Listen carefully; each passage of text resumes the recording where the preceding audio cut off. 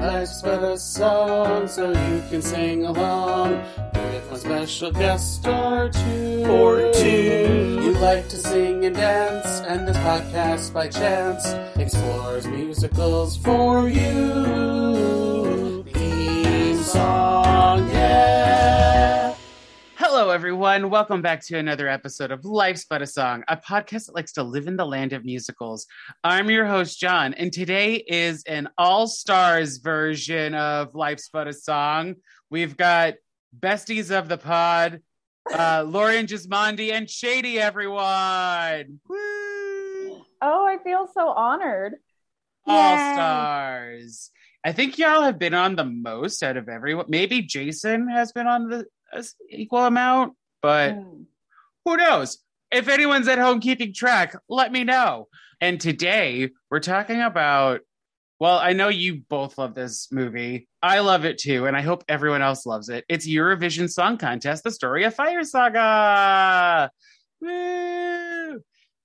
Full disclosure, on mine and Shady's podcast, Movie Deja Vu, we've covered this movie, kind of. Yes, but in context of a comparison, not on its own. So if you want to go listen to a shit ton of fun facts, because I'm not repeating myself, I'm sorry. But if you want to listen to a shit ton of fun facts about this movie, go listen to that episode. But you're here to listen to us, talk about just this movie, Eurovision Song Contest, The Story of Fire Saga, which you have to say the whole title, came out in 2020, the year that never existed. Screenplay by Will Ferrell and Andrew Steele, directed by David Dobkin. I didn't list songwriters because every song is written by a different person, literally. And according to IMDb, when aspiring musicians Lars and Sigrid are given the opportunity to represent their country at the world's biggest song competition, they finally have a chance to prove that any dream worth having is a dream worth fighting for. That's actually the nicest, most succinct IMDb blurb I've ever read. You get your major themes in there, you get your major character names in there. Right. They could have mentioned the love story, but it's okay. Yeah. I'm okay saying that the love story is secondary to the contest itself and the proving to the world that we can do it type of thing. Really? I thought it was equal. I mean, it is equal, yeah. I like the pride following your dreams theme a little more than the love story so much, but. So, Lauren, it's great that you're here because you are a singer and performer. Is there, we kind of talked about this on the other episode, but is there an equivalent to a Spjorg note? I hope I'm pronouncing that correctly. I think that's right. But then again, I don't speak Icelandic or True. Any Northern European language for that matter. I mean, whistle tones is probably the closest thing. If you're familiar with the great Mariah Carey and Ariana Grande, they're pretty notorious for that. That's the closest thing as far as technical musicality would go. Because when I'm jumping right ahead to the ending of this movie, when Sigrid actually sings the Spjorg note, it's beautiful. And I know I read that they made that term up. So that's why I was like, well, is this a real thing? Yeah, it's so emotional and so beautiful.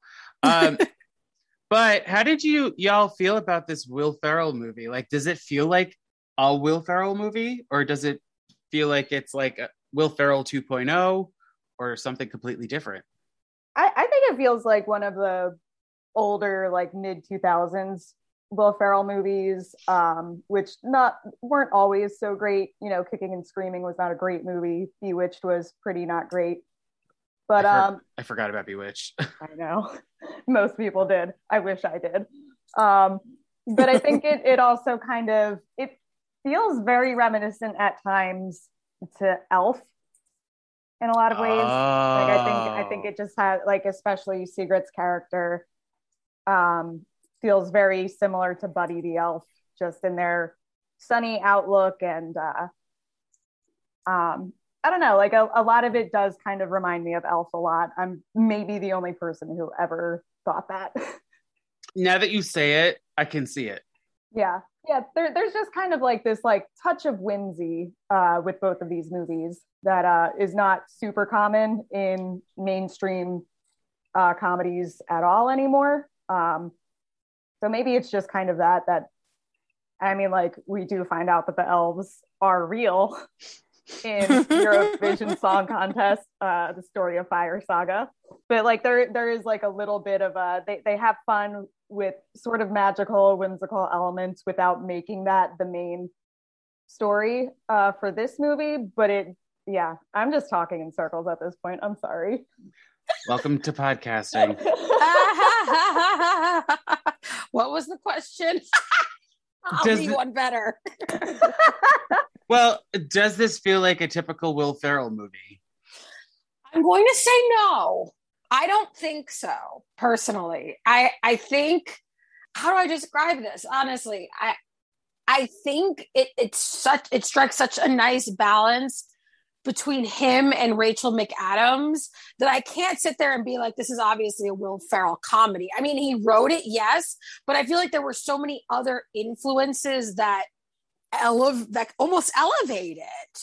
That's my personal feeling. And maybe it's because it is like, I'm a massive like Europhile, so I appreciate all of it. And that's like what it feels like. It's like almost like a bizarre fever dream love letter to the actual Eurovision Song Contest. Oh, 125%. Yeah. And a little Iceland. Like Yeah. a little to Iceland. Mm-hmm. That's one thing that kind of bothers me about the movie is that there aren't a ton of actors from Iceland in it. True. There's a lot of Swedish people.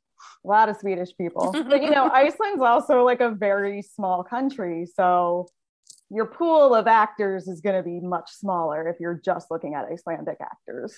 So the reason why I have you two, I asked you two to do this episode, which or I hope you've put two and two together, is that by the time this episode comes out, Lauren and I are in Iceland, hopefully, trancing about, singing our asses off from the soundtrack.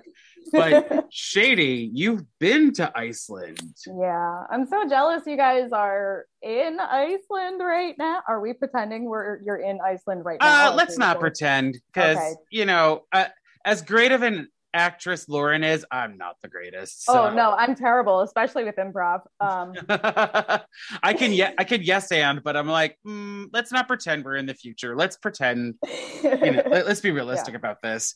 So, were you afraid of the elves?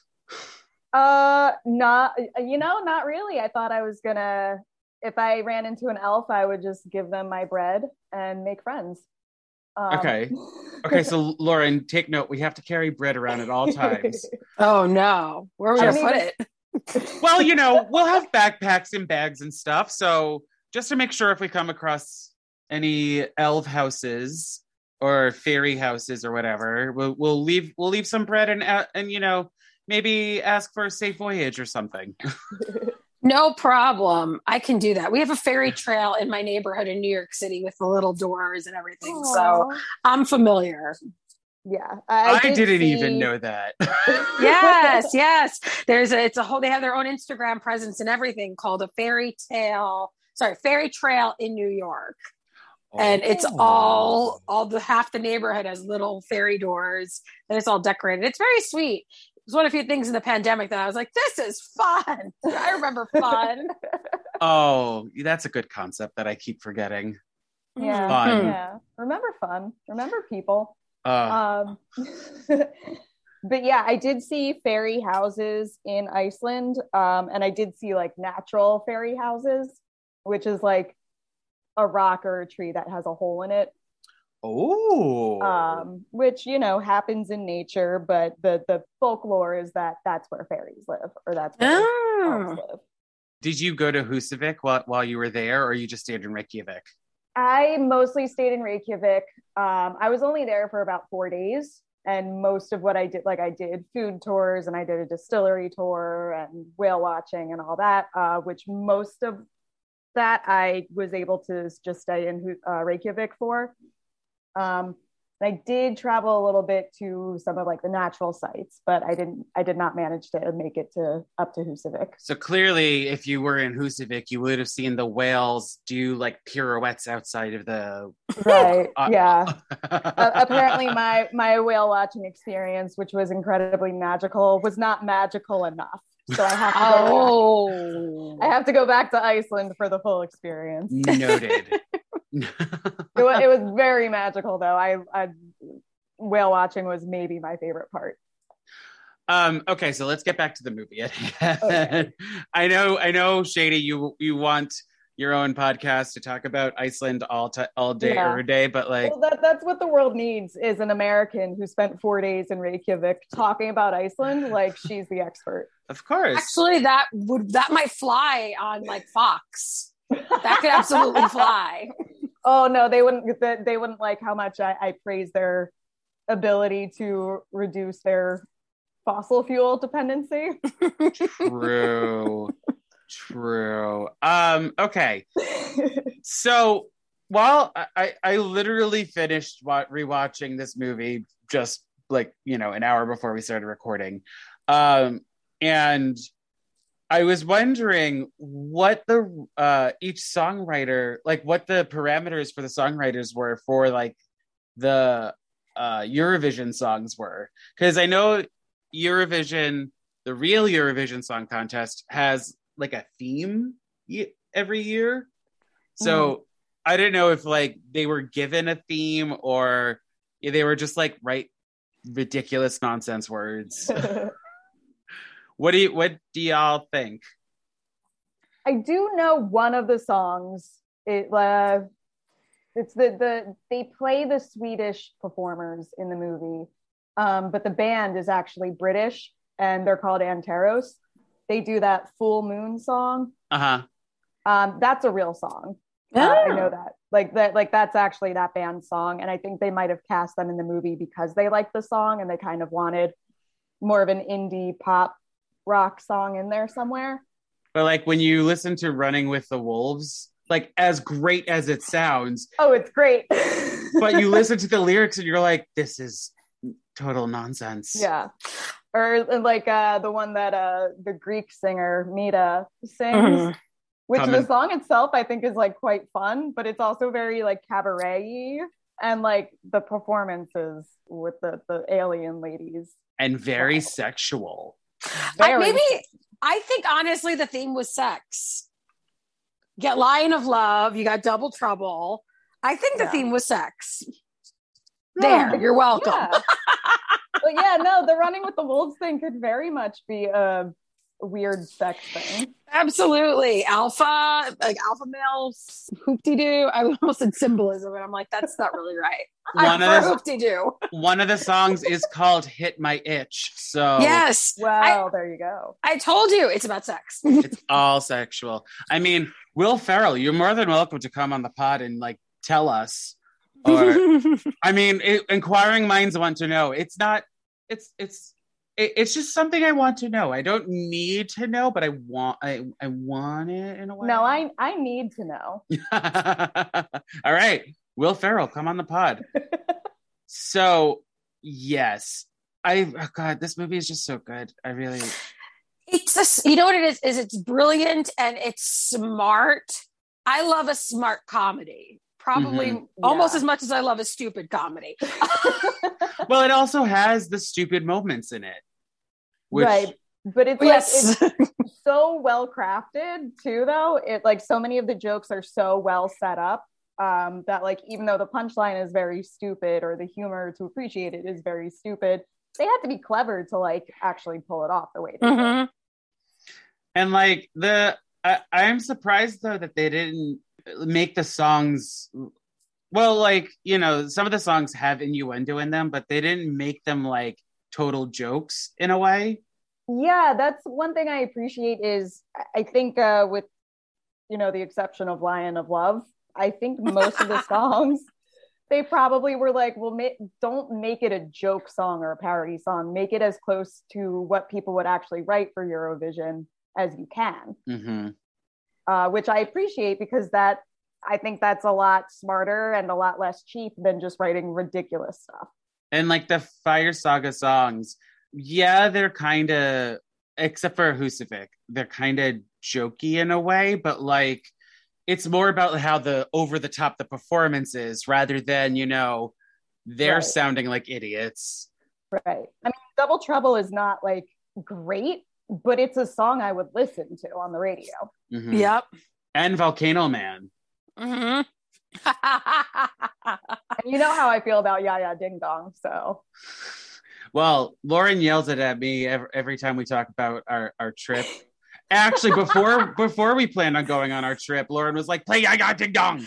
It's really serious. It's also, in addition to Hands Up by Ottawa, I've decided that if I ever get married, every hour on the hour, there needs to be Hands Up in either French or English played, or Ya Ya Ding Dong, just like on every hour on the hour, just to make everybody nuts. I love that. Oh, I think yeah. Ya Ya Ding Dong is like a brilliant piece. And I think on YouTube, when they were nominated for Best Song during the Oscars for Husavik, there was a whole campaign done by the actors in the movie that it was a mistake. It should have been Ya Ya Ding Dong. Why? No Eurovision song, Ya Ya Ding Dong. Just like the movie. And it was priceless. I love it. I agree. Ya Ya Ding Dong. I mean, they both deserve nominations, but Ya Ya Ding Dong is like number one for me. I did read on the IMDb, and I'm trying to find it now, that at the 2021 Eurovision Song Contest, the real thing, you know, not the one that it's in the movie. Mm-hmm. One of the contestants actually had a sign in like the contestants lounge, you know, that you see in the movie, that says "Play Ya Ya Ding Dong." Oh, that makes me so happy. That makes me happy too. And Iceland went far in this year's Eurovision too. It's true. Still didn't win, but they wore those cute little sweaters. Oh, okay. So this is not it, but this is another fun thing. During Eurovision, the Eurovision contest in 2021 in Rotterdam, the Netherlands, for those that don't know where Rotterdam is, i.e. myself. When Iceland was asked which song they gave 12 points to, they answered Ya Ya Ding Dong. That is wonderful. I love it. I have a feeling that this movie is probably, the humor, a lot of it is probably well more appreciated in Iceland and in Europe than with a lot of Americans. Oh, of fucking course. Because the way that Will Ferrell's character makes fun of the American groups, it's like, oh, that's my favorite part. It's great. It's like all of a sudden a mirror pops out of nowhere and I'm looking at myself going, yes. So it was going back, it was the Finnish team at the Eurovision Song Contest in 2021 that carried a poster in the green room that said "Play Ya Ya Ding Dong." So go Finland. Go Finland. I want to talk about the song along for a brief moment. Yes. It makes me so happy. Yeah. And for whatever reason, I don't think I said this on our episode, for whatever reason, when they get to, I'm not even going to try to pronounce it, the Celine Dion song. The French one. The French, yeah, where it's, you know, somebody in Conchita Wurst singing it. All of a sudden, I start crying, and I don't know why. Can anyone answer that for me? Like, you know, it's all pop music and everything, and if you listen to the song-along version of that Celine Dion Eurovision song, they made it poppy, like a little more poppy. You know? Right. They put the techno beat under it. And... yeah. I think the reason it's so emotionally evocative is also because of who is singing it. and the way in which seriously, and the way in which it was filmed is like, based upon the voice, it's sort of like if you've ever watched the program The Voice, and they occasionally ask you to, like, the audience to play along if you're at home, where they won't show the singer until somebody turns around. It was sort of the same thing. Like, I had no idea that it was going to turn and there was going to be like this gorgeous human with this huge thick full beard and singing that way. I mean, that's also, I think for me personally, that's what I felt. I was like, oh, this is unexpected and I'm delighted. Yeah. Mm-hmm. And it's that big sweeping pan around, which is very dramatic in film language. Mm-hmm. And like that, like just that, even if you were just looking at it, that would make you feel something. But then to add that to that beautiful voice. And at this point, it's, all these fun pop songs that we all know. And I think switching the language there to French, even though it still like fits the theme because it's a Eurovision song, it's still Celine. But I think switching to a language that the audience might not understand allows you to really pay attention to the music itself and not so much just the words or trying to sing along to the words. Right. It becomes about the visual too. Yeah. So I think in some ways, like just that we don't speak French and we have no idea what those lyrics are makes the music a little more emotional and the visuals more emotional. Part of me was kind of joking in like when I was rewatching it, like trying to justify my tears because that was the 1988 winner. And as we all know here, 1988 is such a great year. Sorry, Lauren. Wow. Aww. Well, damn. Okay. I guess I know my place. Guns blazing. We're doing it. Well, I mean, in that song, they honor like the two artists, like the two major artists to come out of Eurovision Song Contest that won. I don't know if Lulu actually won her year, but like she was all like there have been other artists in the past, but like ABBA, come on. They like created and broke the mold for the song contest. And then Celine Dion obviously became, Celine Dion. But the song along, while I was rewatching it today, I realized it felt more like a music video. Not to say that in a bad way, but like there were some shots that I was like, oh, they made like a music video. Like it wasn't like a typical musical moment, but like they were going for a music video feel. No, it's very appropriate for that moment, but yeah, they do get a lot more dramatic with the visual language. The lighting suddenly becomes a lot like they kind of just change the lighting where it's not so much about the fills and everything and making it look naturalistic. It's supposed to look stylized. It's a little more expressionist. But there's also that one shot that I'm thinking of right now where they're all looking down at the camera. It's great. It's great. I love it. It's perfect, but it's like, okay, now we're making a music video. We're not like not videoing words. We're not filming a song. We're making a music video, and I'm here for it. Yeah, it is like I know the song along itself is diegetic, but it feels like visually that whole sequence goes into non-diegesis. Ooh. Where it feels like, at least visually, and maybe to some degree orally as well, because these people did not practice this song together, rehearse that all together. What do you mean? I mean, they just did it? Yeah. like you have to suspend your disbelief at that point and be like, well, either it is happening exactly this way and we can make that break from reality because it's a comedy, or we can assume that this is how it's going in these characters' heads. So again, it's taking on more of an expressionist and a little less naturalistic feel from the rest of the movie. But again, totally appropriate in that moment. Yeah, I think it goes along with the whole idea of Fireside, listen to me. The whole idea of Eurovision to begin with, which it does feel like a massive escape from reality. True. I find when I watch it, like the actual song contest.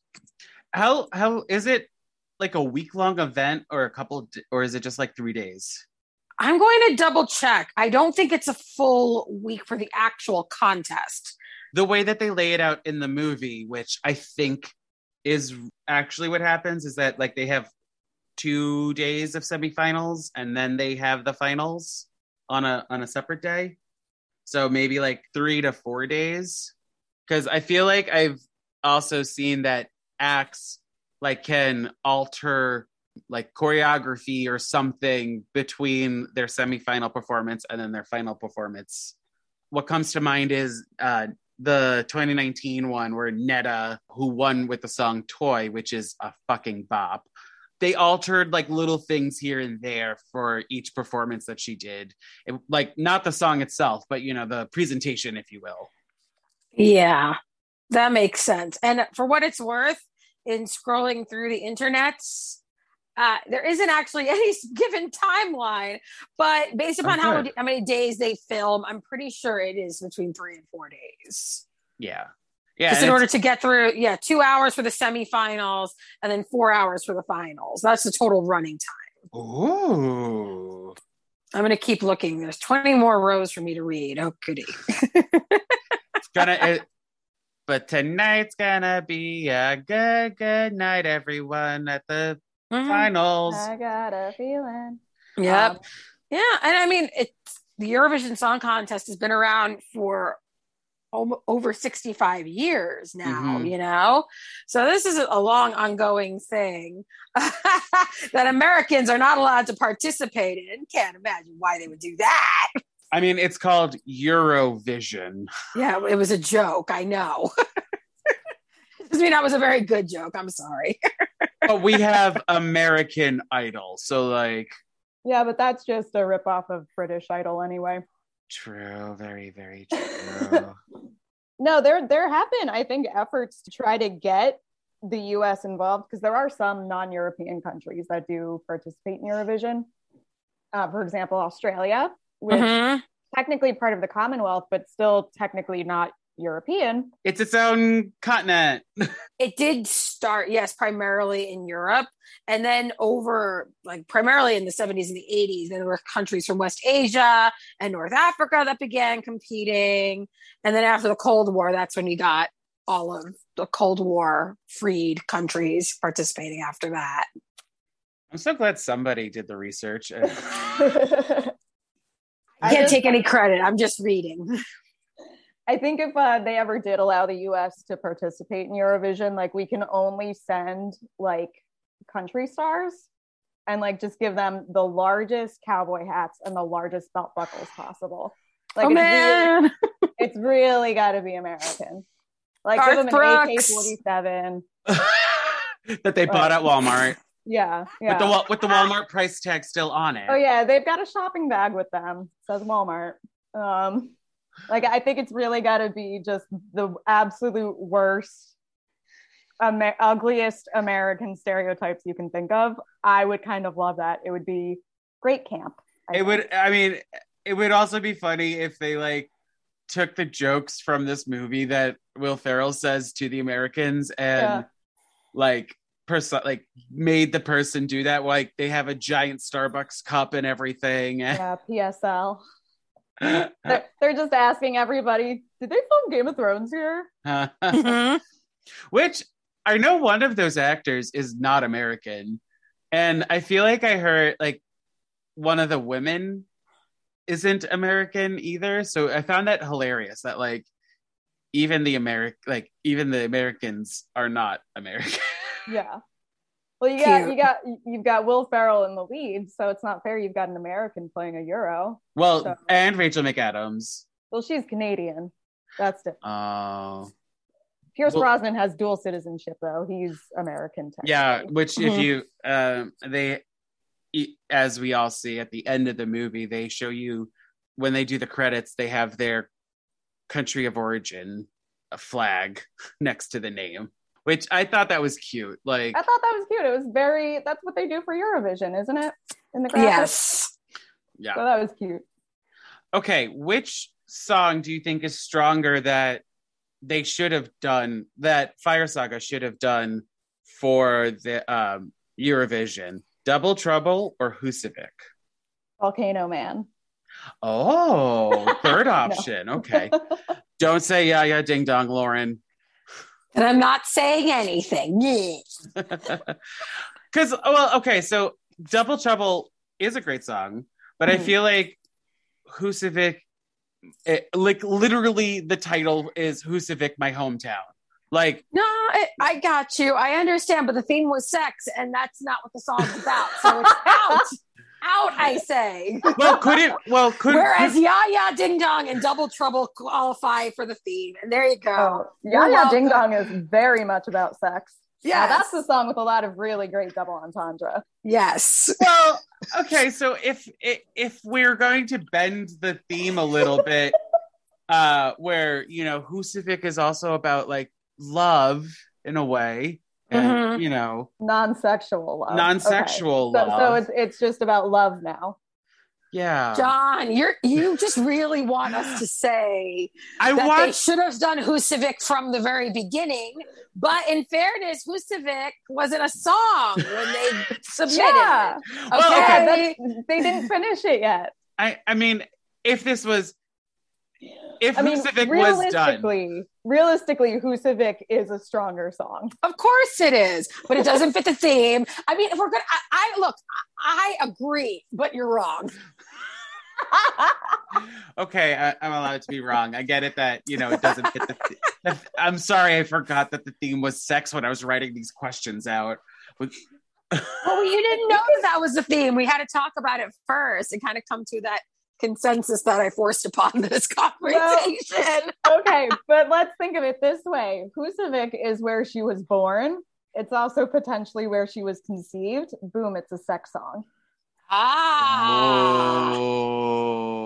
Look, going all meta. Okay. Okay. I'm just twisting everything around because I also want the song where they actually sing in Icelandic to be the song that they performed. But yeah, because it's such a beautiful language, and English is so ugly. Yeah, and it's not pretty. So I said earlier that we had each song was done by a different writing team. I am very surprised though that like the Fire Saga songs were written by different people. It wasn't like one group to be like, you're doing Fire Saga.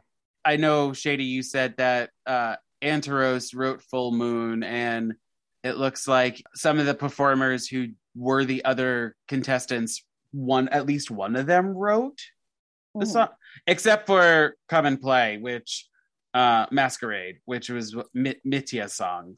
Okay. Like, you know, that's not her. She's an actress first, I think. Right. It's interesting because, like, although Fire Saga's 3 songs that are presented to us, Double Trouble, Volcano Man, and Husavik, are written by different people, it feels like it's actually written by the same team in a way. Yeah. Well, I think there's kind of at least a built-in justification for Husavik being written by a different team, because at least I was under the impression that their other songs, Lars was the primary songwriter, and Husavik was written by Sigrid. So true. It kind of makes sense if they didn't quite sound cohesive. Yeah, but okay. Yeah, Well, especially if we don't know like how much of the responsibility was actually being shared, right, in their partnership. I've got the sense, for what it's worth, that her talent in writing was kind of a secret. Well, that was maybe I misunderstood, but that is what my inclination is. That's how it read to me as well. I could see that too. Like maybe she would be like, let's say this instead of what you wrote down. Like maybe she like threw in contributes. She like it's a collaboration, but like he's the visionary behind the band. She's the voice. Yeah.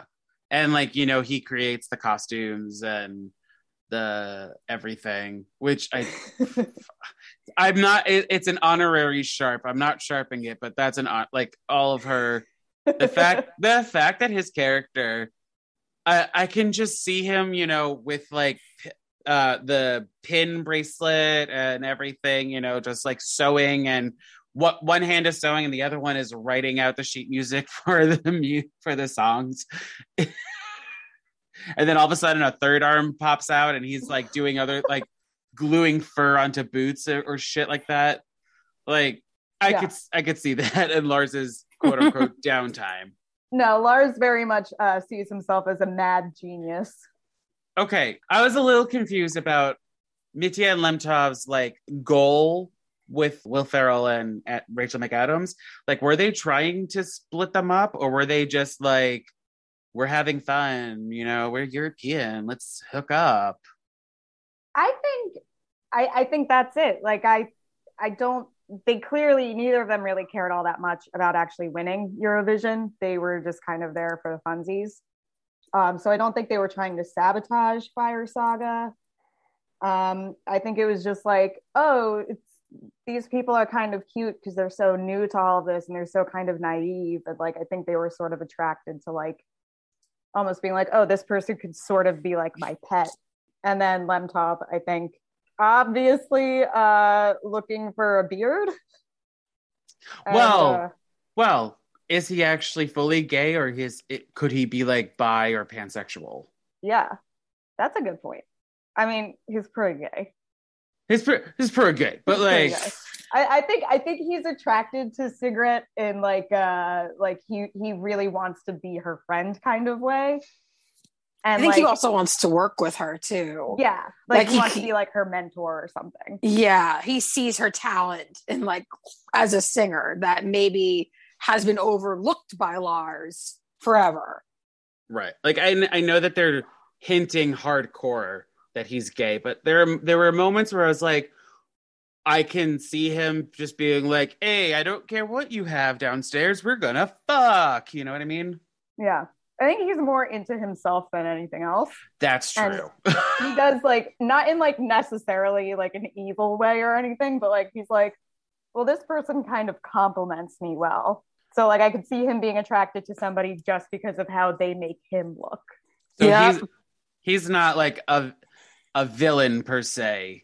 Like no. Victor is the villain of the movie. Right. Victor's the outright villain. He's an antagonist in that he's an obstacle between Sigrid and Lars getting together, but he's not, he's actually helping them through the contest itself. And he is very supportive of Sigrid. Like he's not like manipulative towards her or anything. Well, helpful towards her, really, not so much Lars. Yeah, no, he no. I have one last question. Well, that's funny because it's never the last one. Do you think this would work as a stage version? A lot would have to be altered, obviously, but like the story itself, and maybe adding more musical theater-y moments where like they break out into song instead of having a dialogue. Mm-hmm. Could it work? I think it would work really well as an arena show. Not in like the traditional sense of like, we're going to Broadway. I'm like, nah, this is some arena show business. It would work so well, like under a massive tent somewhere in the woods, you know? Like what Jesus Christ Superstar is supposed to be? A little bit like that. What Great Comet was before it moved to Broadway, kind of the same thing. Like they had their life before in kind of making it feel almost truly a fantasy. Like you walk through the curtains and you are completely transported into the world of Eurovision. I mean, I think it could totally work. It would just require a massive budget and like 3 stages. If this was to happen, they would keep the songs, like they may have to get rid of the song along, unfortunately, unless they like can get the rights from everyone. Hence why you need lots of money. and then maybe hire like a songwriting team to do like the I Want song, or like Demi Lovato's character can be like singing her lines instead of, you know, speaking she could be them. A singing ghost. Yeah, and then like, you know. Yeah, and I guess like, you know, when they're doing like the montage of all the acts, you turn that into like a massive number, like ensemble number that sort of weaves in and out of different styles. Oh yeah, of course. I'm not so good with the music talk, so I don't know what I'm really saying. No, you said the words that were Okay. right.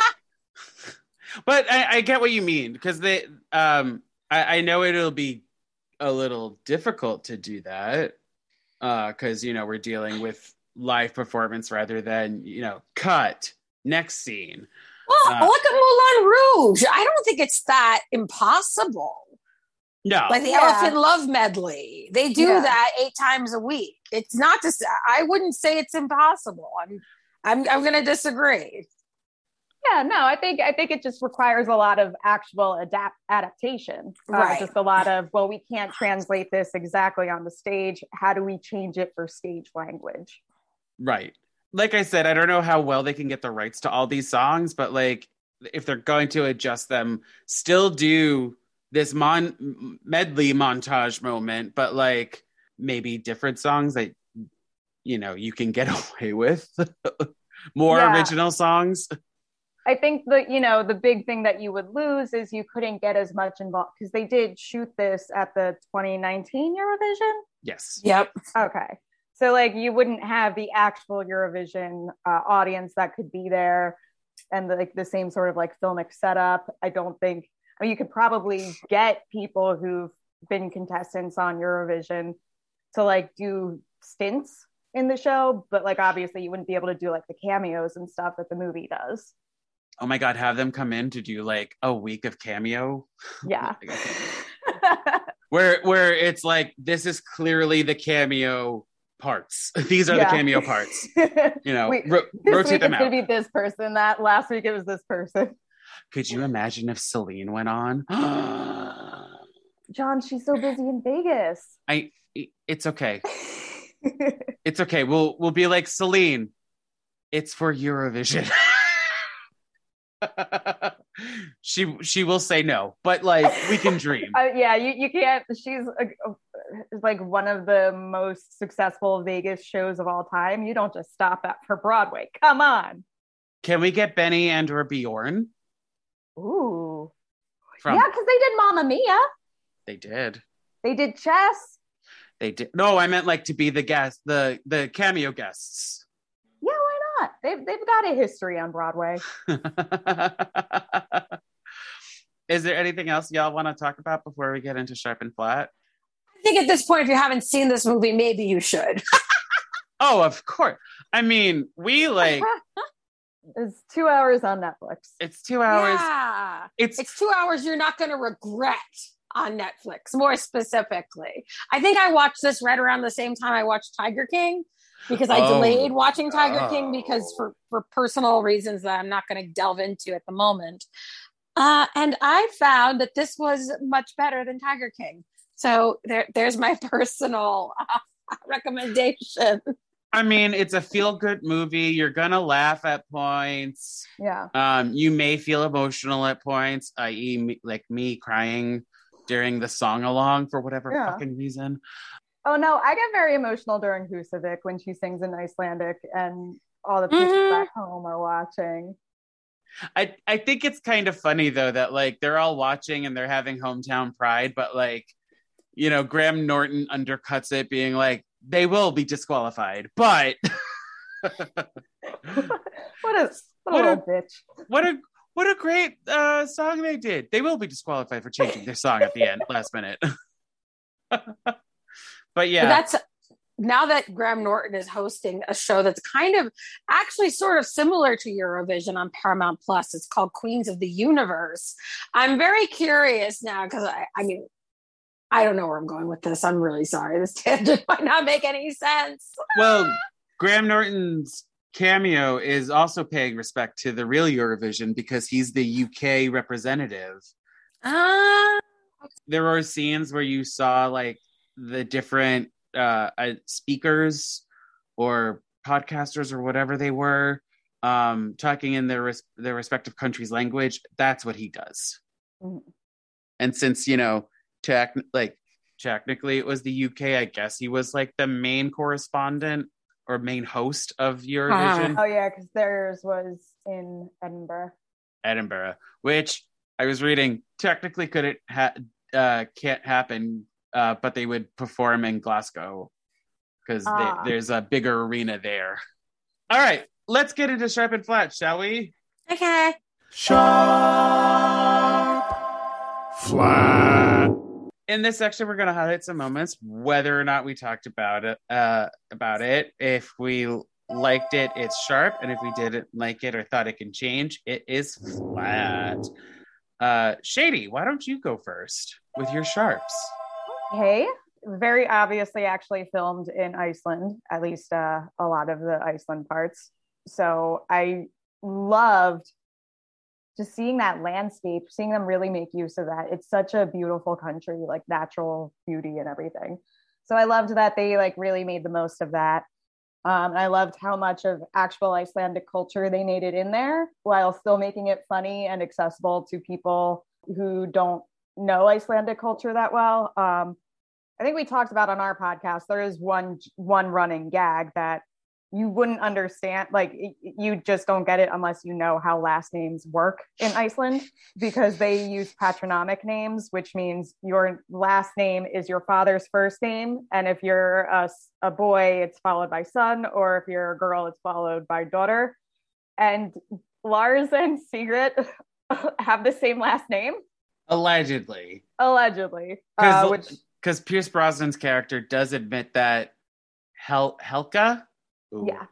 Helka wasn't interested in him way back in the day, but then they get married at the end. Spoiler. Yeah. Not really. So that's just an added layer to the joke of like Will Ferrell's character just being like, I don't think she's my sister. Yeah. Probably not. So I thought that was really funny. But again, that's like a joke that's not accessible unless you know the naming traditions. Mm-hmm.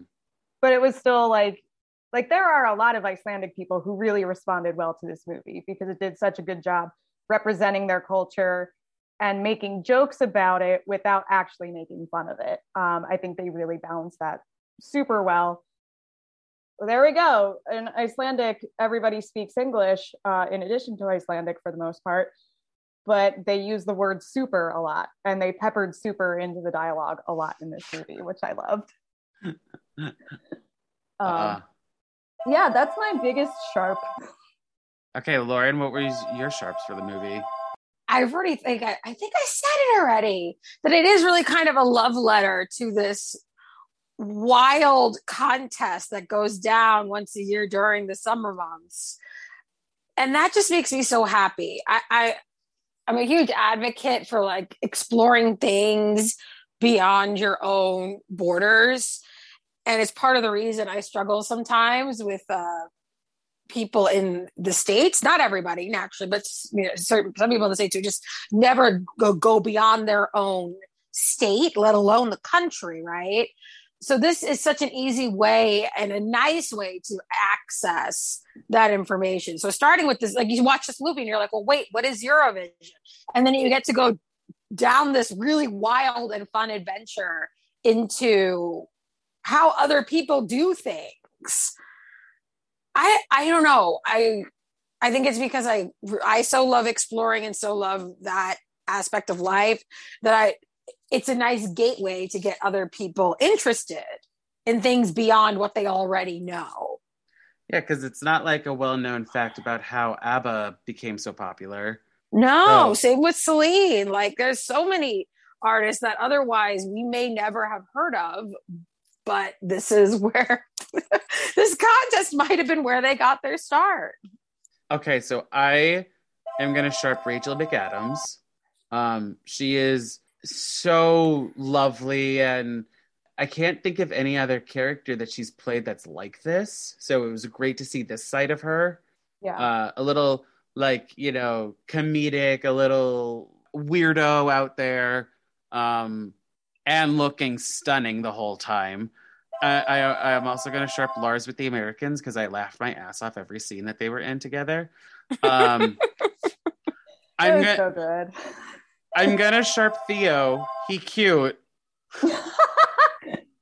That's it. Okay. That's your prerogative. That's my prerogative. I also am sharping Lemtov's Dickie being ripped off in the final performance.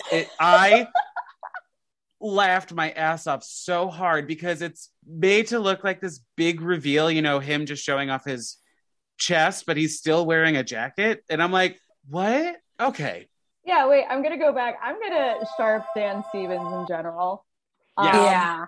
He's a gift. He's really, I love him. He's such a talented actor. And I think it's such a shame that like in the States, I guess he's best known for like Beauty and the Beast, which is not a great movie and doesn't really let you see the best of what Dan Stevens is capable of.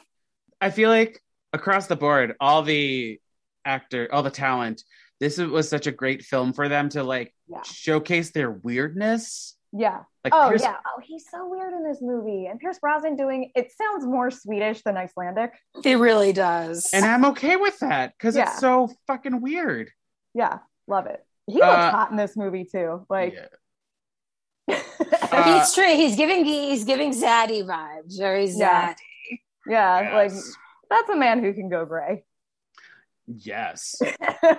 I'm also gonna sharp Sigrid's finals dress. It's gorgeous. And Husavik. Like the performance is great. Yeah. I didn't even bother sharpening Husavik because I knew you were going to. Of course. I think across the board we're all gonna sharp it in a way. And I find it kind of funny that song and Lion of Love are the only ones that you hear the whole song. Everything else is either disrupted or it's like a shortened version of the song. Who wants Shady, since you started, let's do your flats. All right. My big flat for the movie is that Natasha Demetrio is in it in a very small part. She is the choreographer who works with them.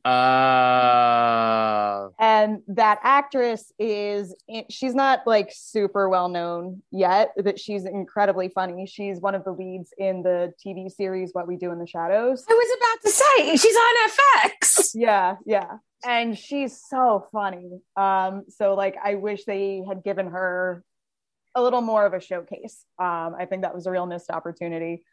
That's my big flat. Okay. Lauren, do you actually have any? Give me a moment. All right. I'll go first then. Yes, you go first. I know the reasoning behind it was to like show the strain in the relationship, but I didn't really like Eric's. I called it toxic masculinity. I don't know if that's exactly what it is, but like his relationship with Lars, I was just like, could you have done something else that's not, so bad? Parents are always stepping on dreams. I know, right? I also wish that there was that, like we talked about, that there was a little more musical moments, like, if it was a stage show. Like we got an I Want song, we got Demi Lovato singing some more, but that's just me. And then the last one is like the biggest one, because the other two were so stupid. This is the biggest one. So watching it on Netflix with the subtitles, when they get to Husavik, they don't write out the Icelandic lyrics. They just say sung in Icelandic or singing in Icelandic or some bullshit like that. I'm like, it's the song. Yeah. You could do it. Yeah. Oh, there'd be so many accent marks everywhere. It would look beautiful. I mean, pay respect. Yeah, no, I agree with you. I did not watch it with subtitles, so I didn't know that they did that.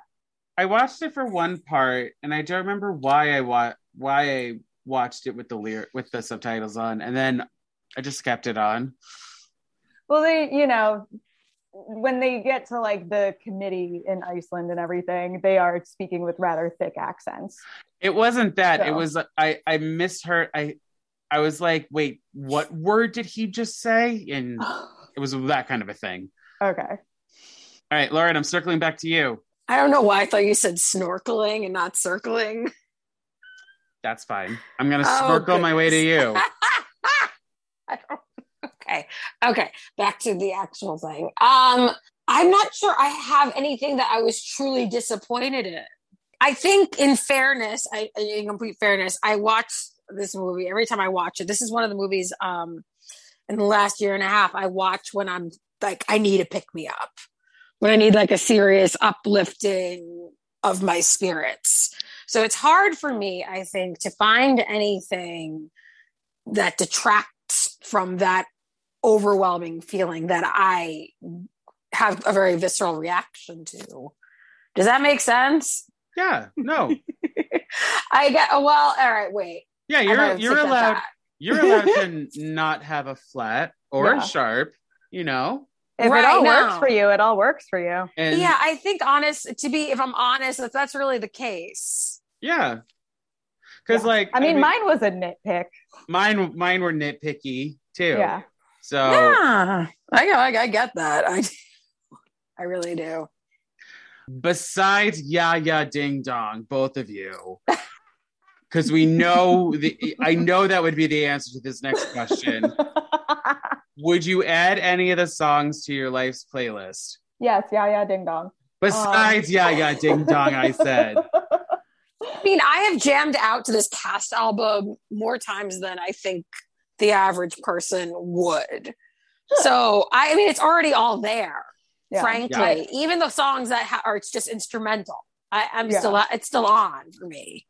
Mm-hmm. Oh, the score is great. I do. Oh, another thing I forgot to mention in Sharps, they use a lot of Siguros music. Yep. That's an actual Icelandic band, and they're great. The composer for the score is an Icelandic composer, so he like put a lot of like folk music in there, and that's really great to listen to. I do still think that Lion of Love deserved to be the song of summer 2020. It was for me, so yeah. I'm here to represent that. Oh, that made my Spotify Wrapped for 2020. Mm-hmm. Yeah, I don't think it did for 2021, but yeah, I think you know what? If there were ever an issue, I always think that it's nice when the person who's singing, here's a flag. I found one. Thank you, John. You're welcome. I get frustrated as a performer myself if the person who is actually singing is not the person you're seeing on screen. Does this happen still? Obviously, yes. Because it did happen in this movie. Because I remember, and the same for both Rachel McAdams and Dan Stevens. Both of them are dubbed by other artists. Yeah. I did hear, though, I read an interview one time with Dan Stevens. He was supposed to record Lion of Love himself, and he was supposed to sing it himself. The pandemic got in the way of that, and they went with the demo instead, which is why it's a different voice. Ah, okay. And I'm pretty sure it is written in his range, and he was supposed to be the one who sings it. Mm-hmm. So there was an attempt. And I also did read that they mixed Rachel McAdams' voice with the I forgot who that was that dubbed her, but they did like mix her voice in with the other singer. So okay, you're poking holes. I know, right? But I mean, I get it too, because like that's not her singing. No, absolutely not. Same with him. I'm like, that's an opera singer. Like I'm listening to it. I'm like, they got an opera singer now. I know to sing the demo, and I'm like, but that that individual is not the one who's going to necessarily get the royalty checks from every time it gets streamed on Netflix. Like I think of it from that perspective every once in a while too. I'm like, who's the check being written out to at the end of the day? Well, I will say, I'm looking at it on Spotify right now. They credit the singers, not the actors. Yes, they do. So I'm assuming the singers are getting the 2 pennies from Spotify every month. I hope so. And even the Mitya, that song is not the actress singing. Mm-hmm. Oh, right. Yeah, that is okay. I'm looking at it right now. Come and Play Masquerade is credited to Petra Nielsen. Lion of Love is credited to Eric Miones. Apologies if I'm pronouncing that wrong. And then My Marianne did the secret singing voice. Yeah. So there is always a part of my brain that feels like I have to advocate for those people. I'm like, because they're doing, they're doing the underlying work. Right. So, Lauren and Shady too, who would you want to cast to play Sigrid then, as somebody who can both act the part and sing it? I mean, I know Rachel McAdams did a darn near perfect job, but like, if we had to recast her in this movie version, I mean, it is hard because she finds so much humor in what should be kind of the least funny part. Like, she's my favorite part of, like, I think the part I always laugh at most is when she says the elves went too far, because she just delivers it so perfectly. I would love to see Erin Morley play Sigrid. She's an opera singer at the Met, and she has an insane range. I mean, she's done like all the crazy coloratura roles. You know who else? If Diana Damrau was younger, I would also be like, it should be Diana Damrau. Like, there are just some serious like singers who are great actors as well. Who they're just not in Hollywood. They're not Hollywood humans. They're opera humans, and that especially knowing that kind of where Husavik ultimately lives, where it is in the stratosphere of the voice. That is what I gravitate to. I mean, she's already in the movie, but could Demi Lovato play Sigrid? Possibly. It would have to be either. I don't know if Demi can sing that high. Yeah, I'm also. Most of her acting has been Disney Channel stuff. Mm-hmm. I don't know that she could bring the right style of acting to it. Which is a different style of camp. Right. Yes. Yeah. And that's not. They. I believe they go by they them pronouns. Demi Lovato, very talented, but I haven't seen them in anything that wasn't a Disney Channel production, so I don't know that they could do the humor the way it's supposed to be done and not, do the Disney Channel thing of over exaggerating every single beat. I'm a Disney Channel kid. Wink. Everything. It's just it's like half of the acting on the Disney Channel is like just mugging. And what makes Rachel McAdams so good in this is that she plays everything 100% sincerely. She's not mugging at all. How about a different Disney Channel kid, Vanessa Hudgens? Oh, she's good. I mean, I don't know if she can do the vocal range. Right. I'm trying to think. I gotta watch her. There's a new Princess Switch movie on Netflix, which is those are the Christmas movies that she's in, where she plays I am familiar. But I mean, she also has like other musical movie credits to her name. She did the Grease Live. She did Tick Tick Boom. Besides the High School Musical of it all, so like, I just don't know if she can do the Spjorg note. Yeah, that's really it. In terms of like acting, I feel like she would be able. Well, she also like, I know Rachel McAdams looks so much younger than Will Ferrell.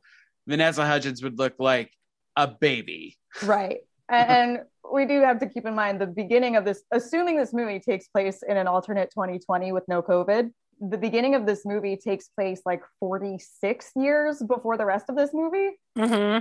So she has to be minimum late 40s. Yes. Even though Rachel McAdams, I think, is in her 30s. I don't know if she's that young. Yeah, Rachel McAdams was only like 2 years younger than Amy Poehler when they played mother and daughter in Mean Girls.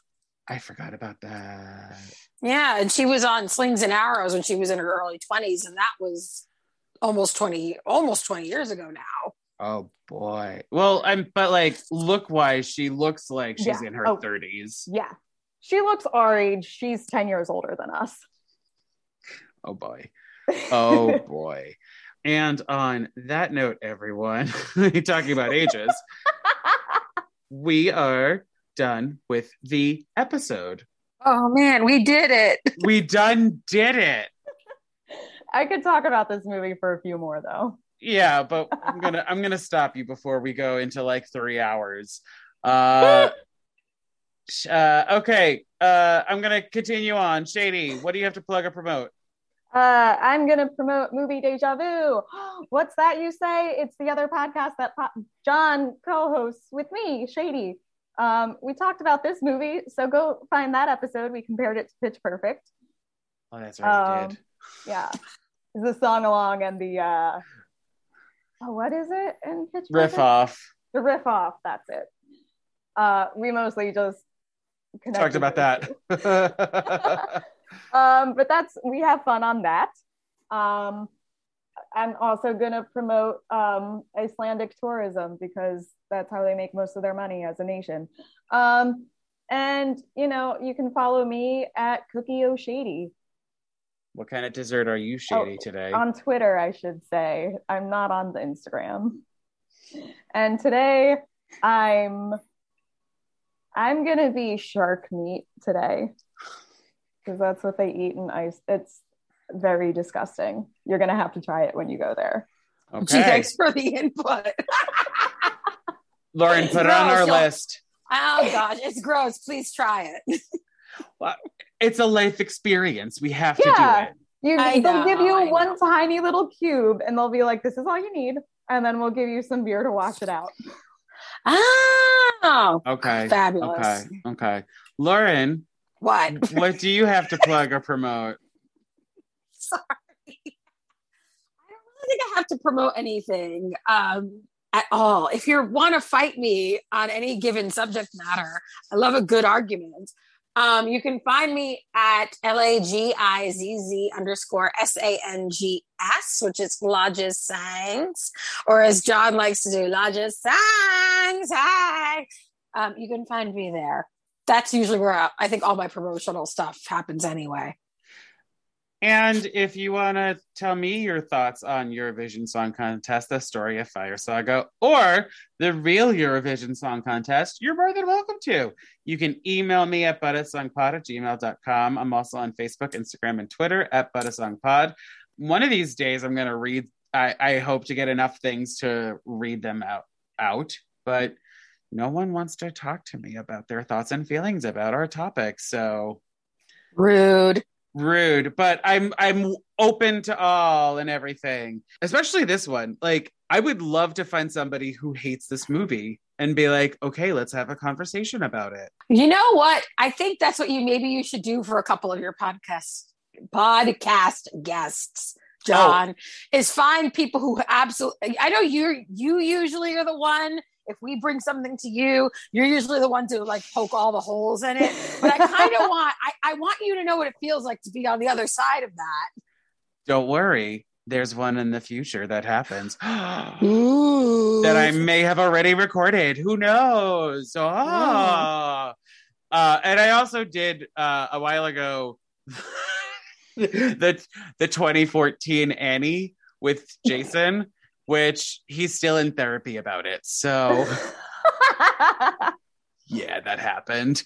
And if you want to be part of the next episode's conversation, we're going to be talking about the 1976 TV movie version of Pinocchio. Hopefully Lauren and I are having fun in Iceland at this point. Yes. Also, I hope everyone had a happy new year and happy holidays, because this is going to be out way after the holiday season, so no happiness everywhere. And I don't know. Let's go to Eurovision, everyone. Oh man, I'm ready. Let's do it. Yeah. All right, bye for now, everyone. Special thanks to Justin Johnson for creating the podcast's artwork and to Nick Bombasino for composing the theme song and the jingles in this podcast. And thank you to CastBox for hosting this podcast. Bye again, everyone, and have a musical day. Bye? Do I say bye? You guys can say bye. I'm gonna say bye. Lauren, do you want to say bye? There we go.